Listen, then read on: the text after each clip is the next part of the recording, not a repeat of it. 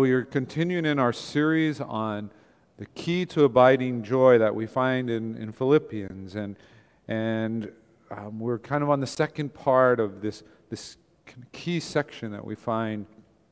But just to remind ourselves, Paul is giving us this key, or we might even say it's keys, and every week I want us to remind ourselves of what these are, and one of them is that our focus is not on ourselves.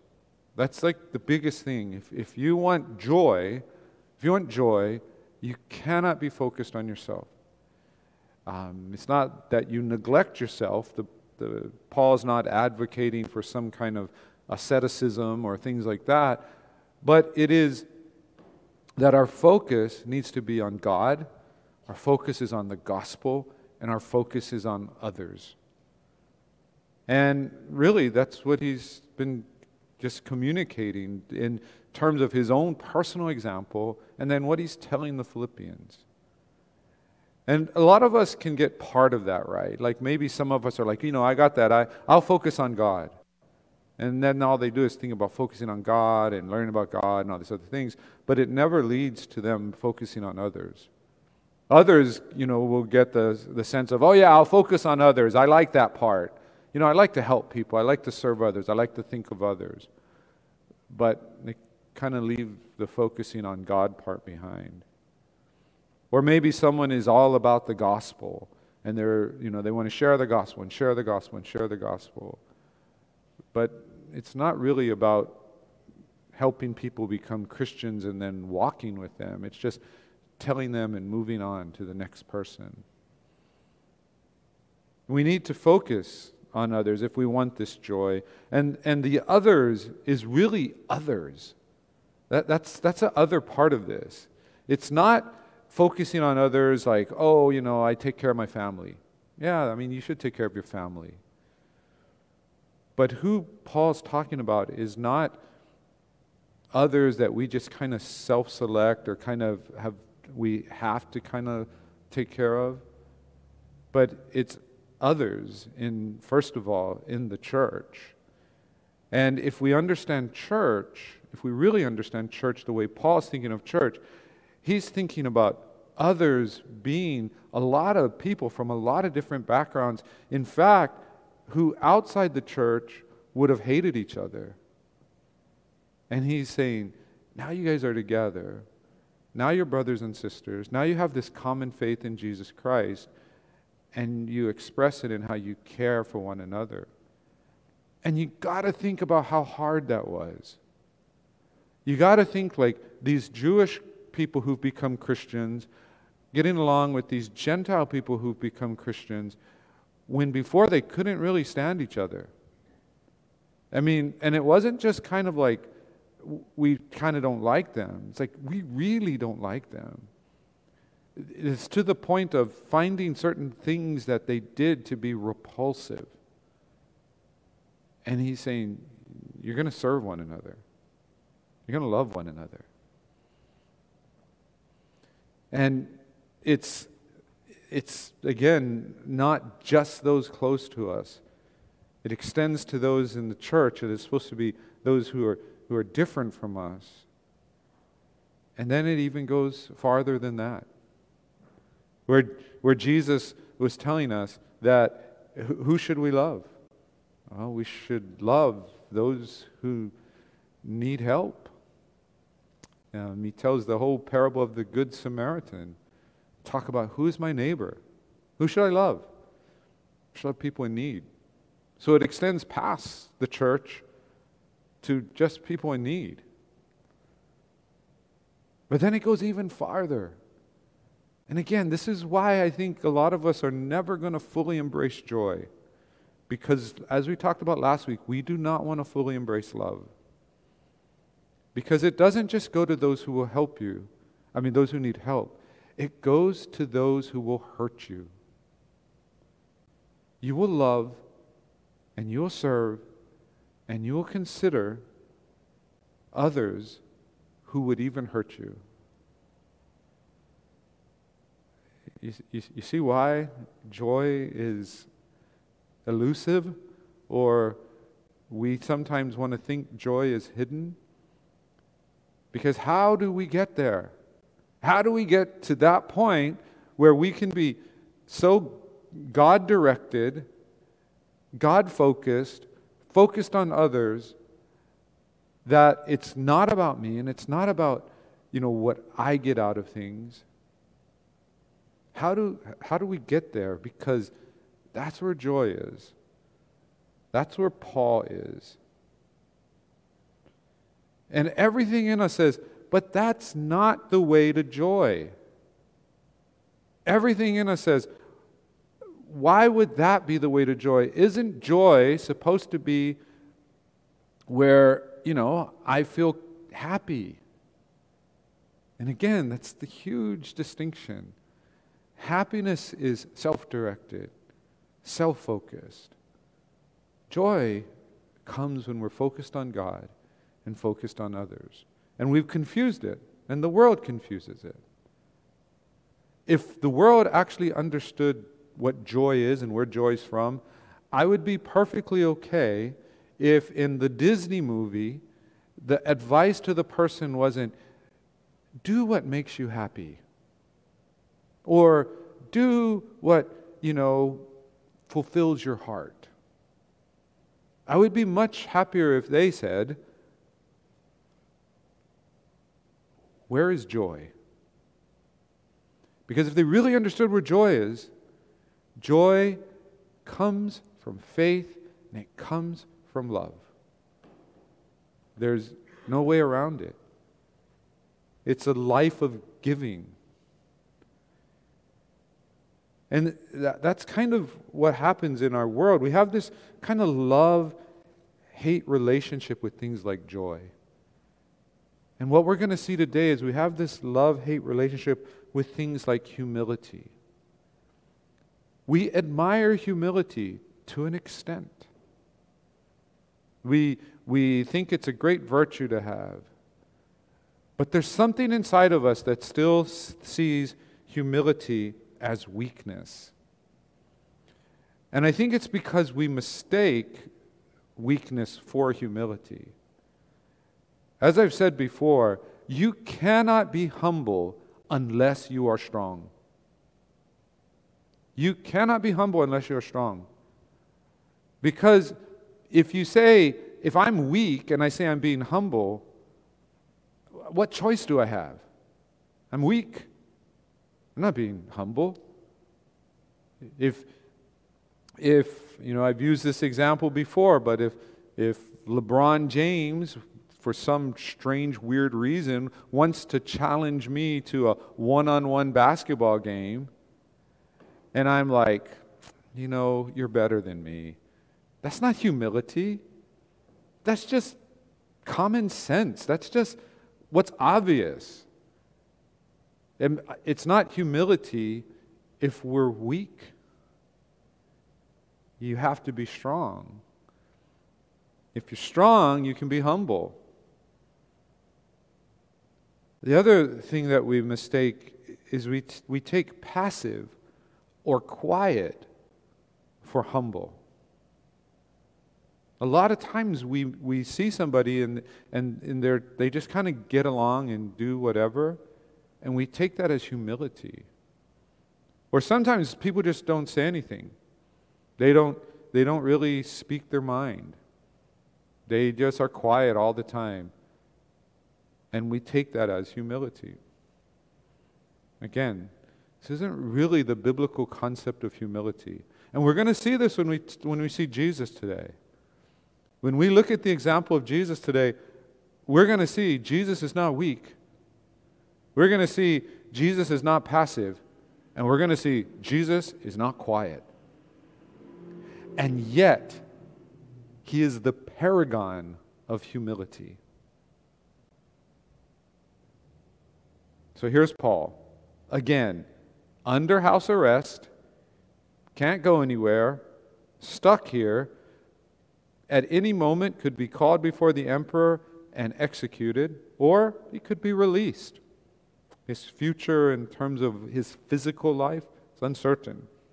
And he's writing this letter to the Philippians. And he's been telling them how they can have joy, and he's telling them now specifically about unity and how unity brings him joy, and how he's kind of telling them it'll bring you joy too. And so we have this passage of Scripture that was introduced last week when we went through verses 1 through 4. If you missed that, you can always go online and watch the sermon, listen to the sermon. But here we get into this section where he kind of transitions. Instead of generally talking about unity that we should have, he then gives us a very specific example. And this example, most scholars believe it's some kind of hymn. In other words, it's something that was either recited in the church or was sung in the church. It could have been written by Paul, maybe not, or Paul could just be quoting this very common hymn. And it's important because this tells us something about the early church that should, on one hand, make us feel good, and on the other hand, make us really scared.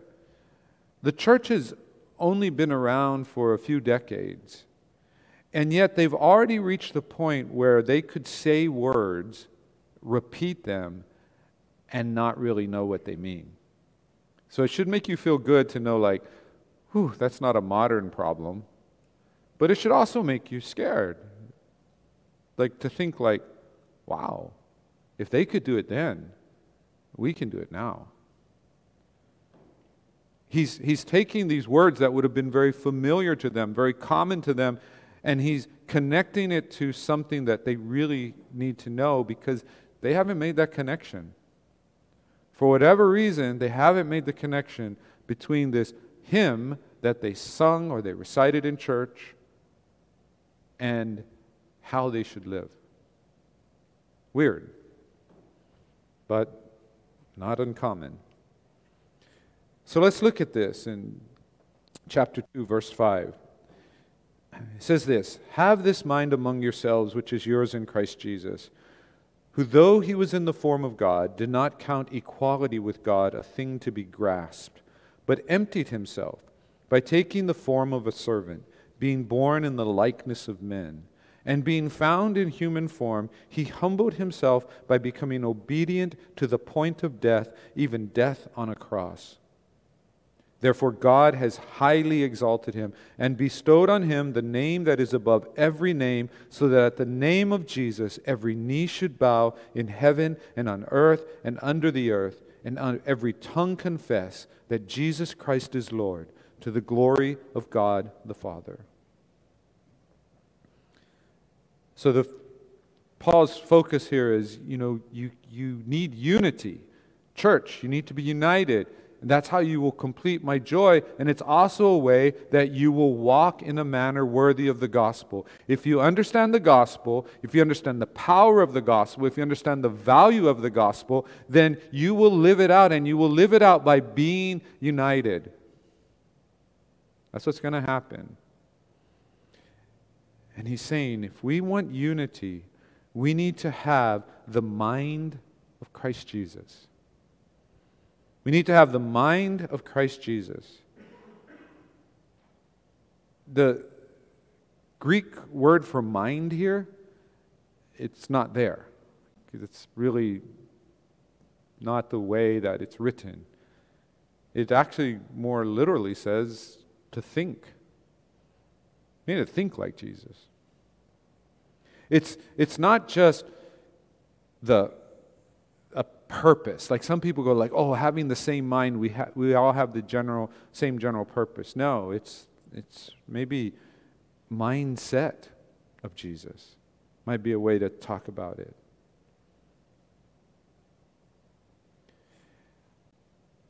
He says, you got to have this. And then he unpacks it for us. But before we go to how he unpacks it, let me just tell you a couple things. In the text where it says, though he was in the form of God, a lot of translators think it would have been better translated to say, because he was God. Because he was God. Why is that such an importance? It seems like, it's just a word. It's a hugely important word. Because if he's doing all of these things because he was God, what he is saying is humility is not a human characteristic. Humility is a divine characteristic. There's a lot of people who think like, oh yeah, the human Jesus was humble. But, the Word, the Logos, the Son of God, he had a big S on his chest. He was like a rock star. He is powerful. Because that's how God is. And humans, we're humble. Those are people who mistake humility and weakness. No. Because he was God, he was humble. Because he was God, he emptied himself. Changes everything. And the key here is we want the mind of Christ. We want to think like Christ. It's very popular a few years ago to have the WWJD. What would Jesus do? It's so popular. And, in a sense, there wasn't anything totally wrong with it. It's more what was not right about it. Because it kind of treated Jesus like he was some kind of like moral example, and he is. And so that's not wrong. But it missed the heart of the gospel. And the heart of the gospel is you cannot be like Jesus until you first come to faith in Jesus Christ and he makes you like him. It should not have been WWJD. I don't know even if this would have worked, but maybe WWJT. What would Jesus think? If he did something, why would he do it? That's what we have to get right. Because unfortunately, you can look in the Bible and you're going to not find examples of Jesus encountering the same situations you encounter.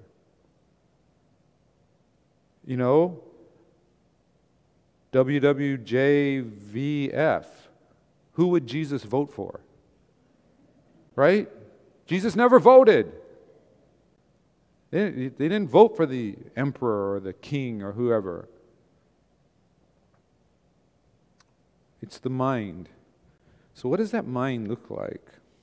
Well, we have this unusual phrase, and it's one that people struggle with, where they don't really know what it means. But it says, he did not count equality with God a thing to be grasped. And people have struggled with what does that mean, and they've taken it very literally, and it's largely because they don't really know the context. But in short, his mindset was this: he was not going to use his deity, his divinity, for his own advantage. You see, Jesus doesn't really have to save us. He does it for us, for our benefit, but he doesn't have to. It's not about what Jesus got or what he was going to get, but it was about what he gave. And you go, well, how do you get that from grasped? How do you get that from grasped? And I'm not going to go into all the kind of details in the phrasing and the etymology and all those things, but the comparison being made is the comparison of Jesus to the typical ruler of the day who grasped power. And what did the typical ruler of the day do when they grasped power? Well, the typical ruler thought about how that power would benefit him or her. That typical ruler wanted to use that power for their own advantage. And Jesus says, no, it's not what I'm going to do. And so we see this where Jesus thought more about what he was going to give and less about what he would receive. And this is where, if we're going to have the mind of Christ, That has to be in our minds. We have to think more about how what God has given us we can use for others and we can use for the gospel, and less about how it benefits us, how it gives us an advantage. And I would love to tell you how I have this life full of examples of me thinking this way. And I don't. I'm sorry. I wish I did. I wish I understood this more. I wish I understood that if I got a promotion, that instead of thinking about, wow, I have more money to use on myself and my family, that my first thought would have been, God, okay, what do you want me to do with this? How do you want me to use what you've given me? I wish I could tell you that. And maybe some of you can. Maybe some of you have, you're much more mature than I am. And you can do that.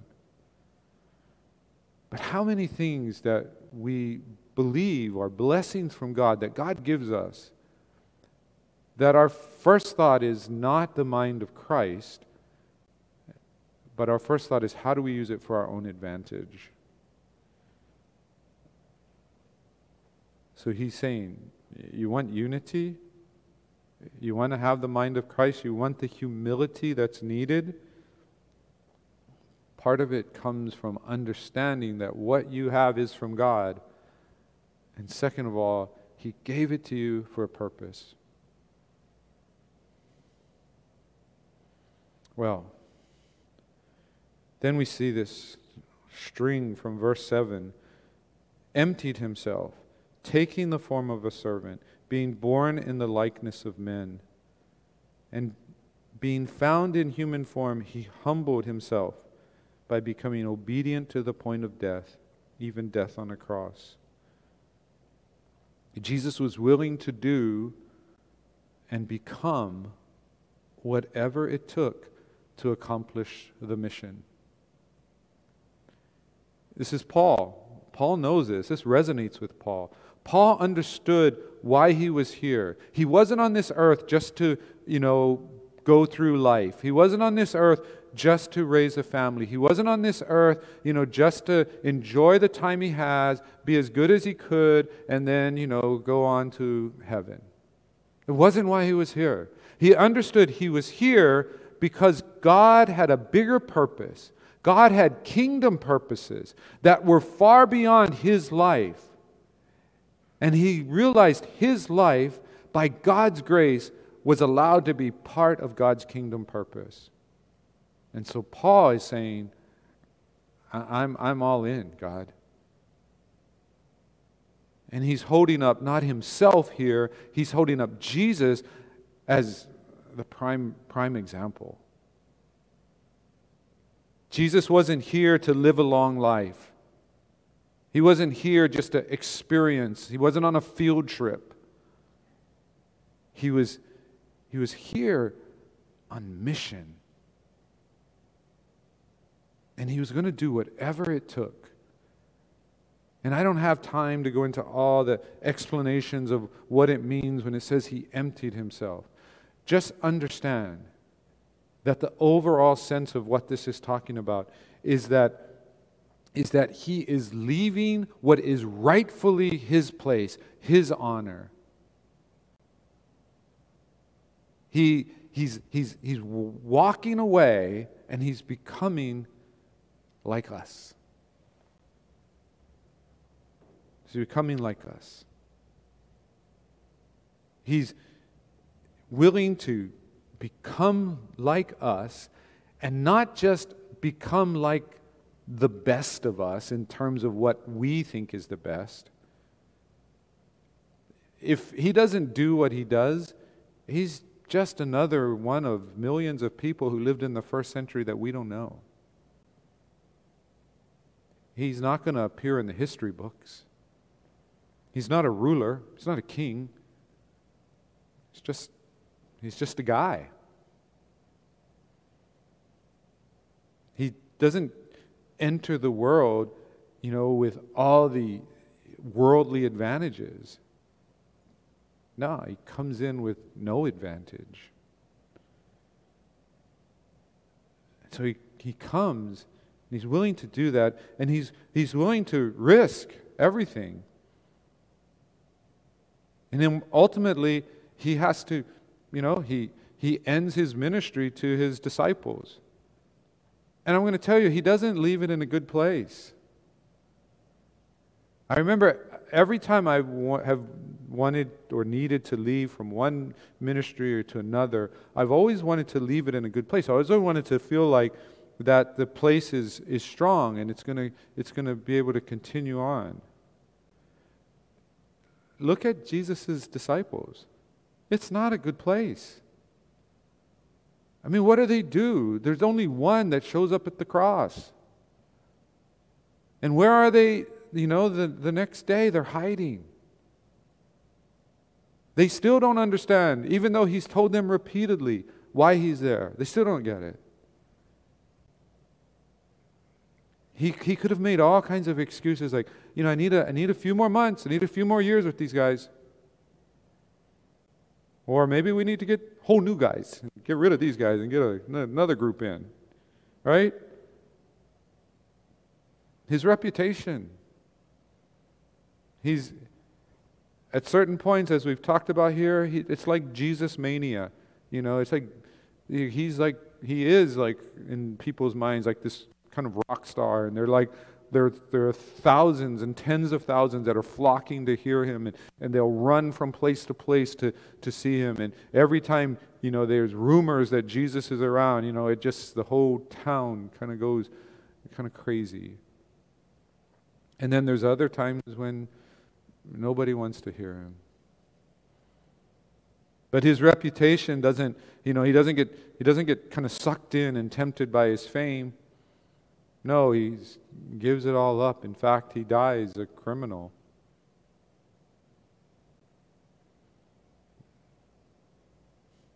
And I sometimes think like, if I could sit down with Jesus and talk with him, one of the questions I might ask him is, the time you're on earth, those 30-something years, how much of it did you actually enjoy? I wonder.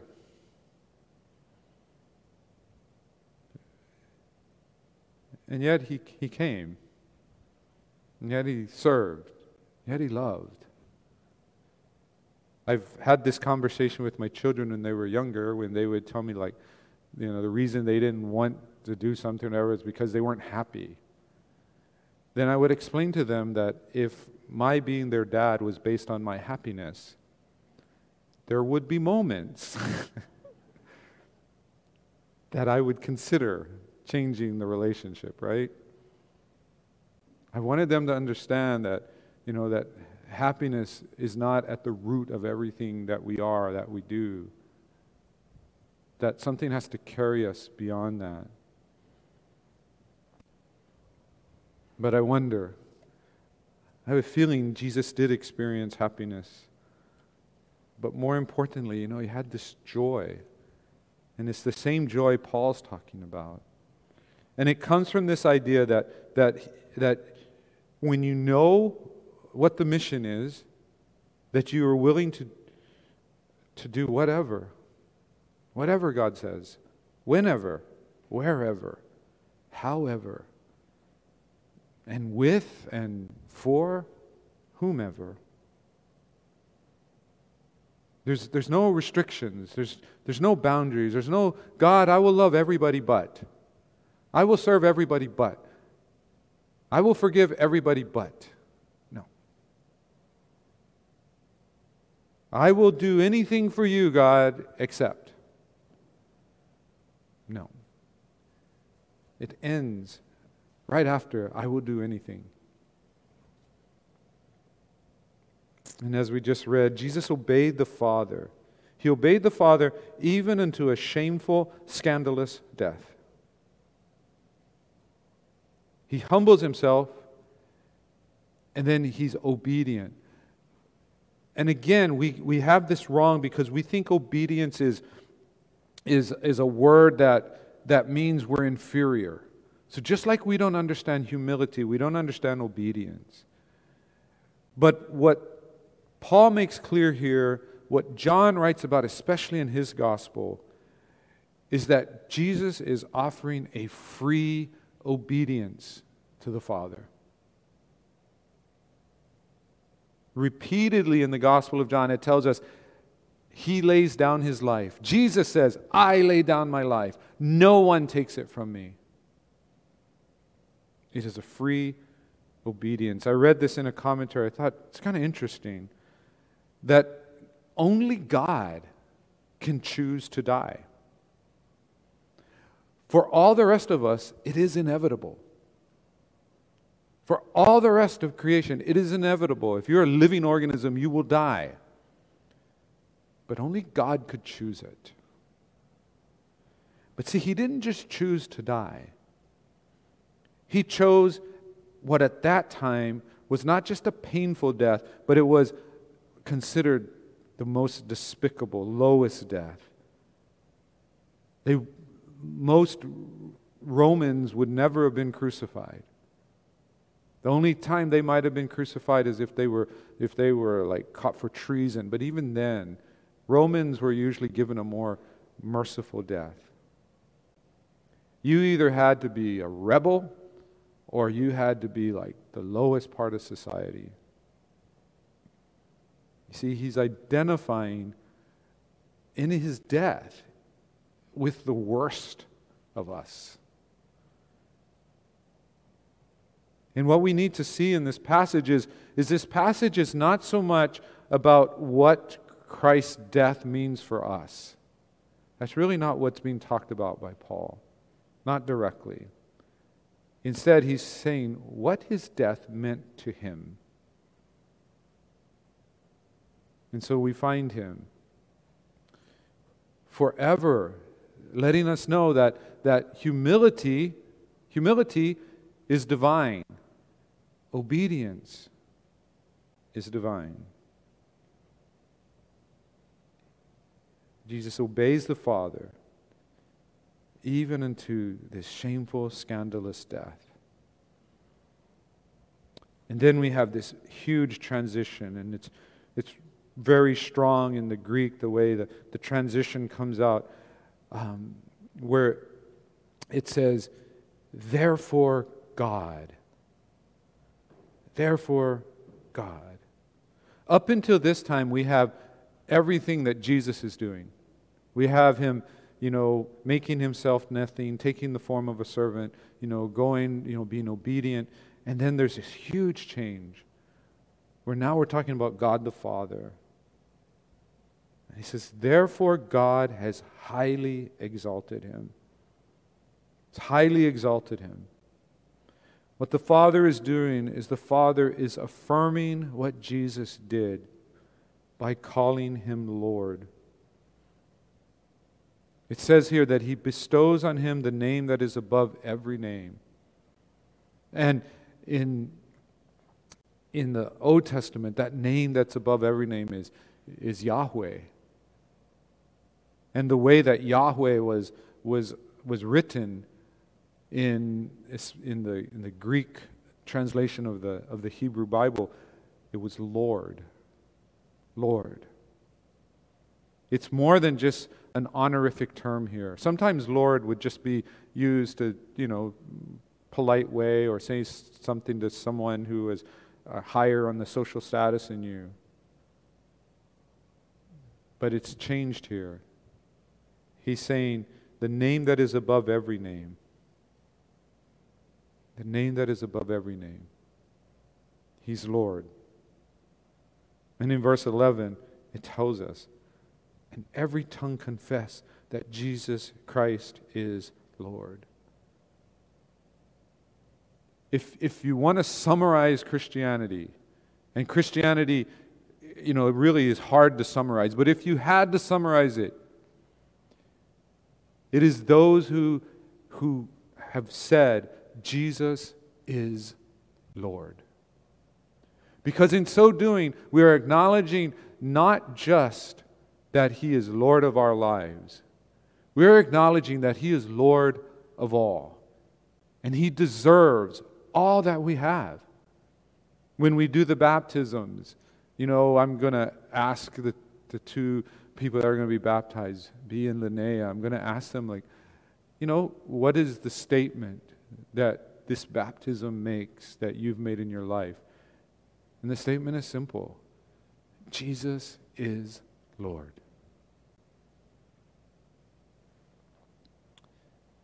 Bible study night, if you want to join us on Monday or Wednesday, we'll talk more about this section. But I want to focus here on this relationship between the Father and the Son. The Father is affirming what Jesus did by calling Him Lord. You see, God is acting. And it's interesting because it's one of the reasons, when I studied the Trinity, it's one of the reasons you can see the importance of the Trinity. The Son's humility is real. It's true humility. It's true death. He's truly been dishonored. And it wouldn't be so real if Jesus just did that and then just popped up on His own. I'm good. I was just messing with you. I didn't really die. As a matter of fact, I wasn't really a servant. Really wasn't human. But God exalts Him. Because God exalts Him, we know that the humiliation is true. That the death is true. The dishonor is true. The Son is exalted. The Son is still humble. But a second thing He does here is God is affirming what Jesus did. He is endorsing His servanthood and His humility. I want you to understand that. Because again, we get into this, our heads, that it's superhero Jesus. We get in our heads that, he comes back and now He's really going to go after His enemies the way He wanted to before. Before it was humble death, great example for us, but now He's coming back with, laser vision, and He's going to just start wiping everybody out. And He's going to reign. That's what we think. But notice, God is endorsing His servanthood, His humility, and He's not taking away that from Him and replacing it with power, not the way we think of power. He's saying it's good. It is right. The way you conquered Jesus, the way you did it, Jesus, that's right. That's the hope for the world. That's what needs to happen. God is shouting it to us, and we ignore it all the time. Even in the church, we struggle with humility. We struggle with servanthood. Even those of us who have His Spirit in our lives, it's still so hard. And God is endorsing it forever. You see, we think about the bowing of the knee. And, there's two ways you would be bowing your knee before the king. One is you would willingly do it, either because you were afraid or because you were really loved the king and out of honor. The other reason would be because you would be forced. This is saying every knee will bow. Every tongue confess.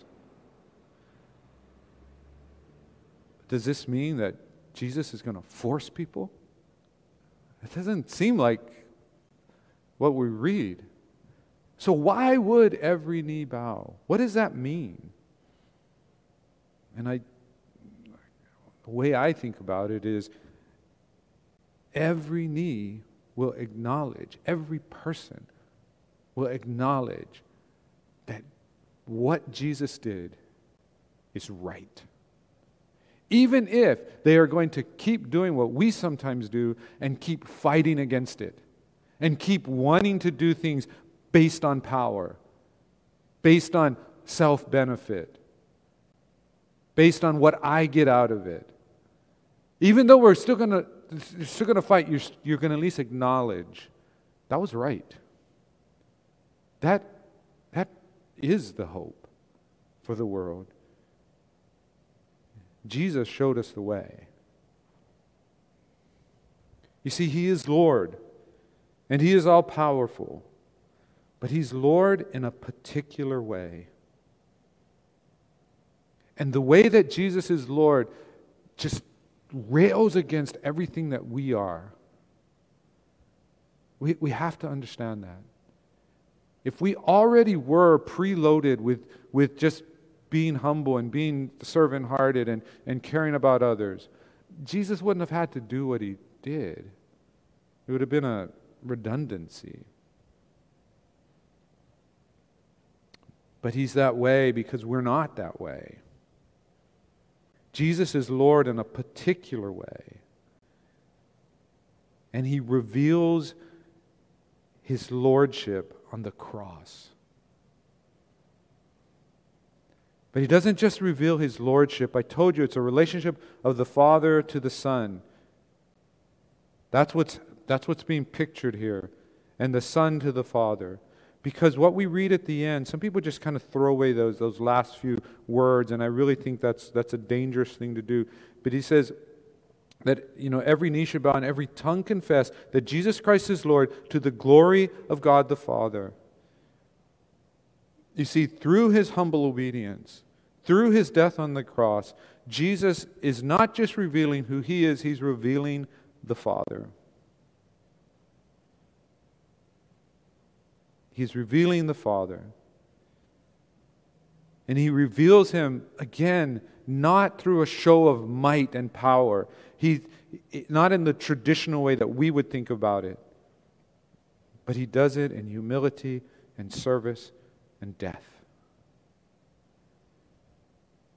See, this is why Christianity, the gospel says, we have to be changed. Our nature has to change. We cannot just be the same way and try harder. We cannot just be the same way and say, okay, Jesus, you're my leader, you're my teacher, you're my Lord, I'm going to try my hardest. The Bible tells us if that happens, we'll fail. We have to be changed, and the way we have to be changed is we have to have that nature that is God's nature, that nature that is love, that nature that is holy, that nature that is humble. We need to have that put in us. And that's what happens when we come to faith in Jesus Christ. Our nature has to be changed. And again, it's not going to be consistent to say He's going to force us to change. No. When we bow, when we call upon the name of the Lord, He will save us. And when He saves us, He will transform us. You see, this is what Paul gets. And if you want to know, the kind of secret to abiding joy, this is it. Paul understands that our nature needs to change. The reason we struggle with joy and we mistake joy for happiness is because our nature hasn't been changed. He says that has to be changed. Because when your nature is changed, you have the mind of Christ. You have the love of Christ. And when you have that, you can serve others. You can be humble. You can be totally devoted to the mission with joy. With joy. And I go back to, how does Paul know this? Paul knows this because he went from being that angry young man who was bent on wiping out these renegade Christians and thinking he was holy and righteous and doing God's will because of it. He went from that guy to somebody totally different. Someone who knew the love and the peace and the grace and the forgiveness that he had not only received, but now that he was able to give. He knew it.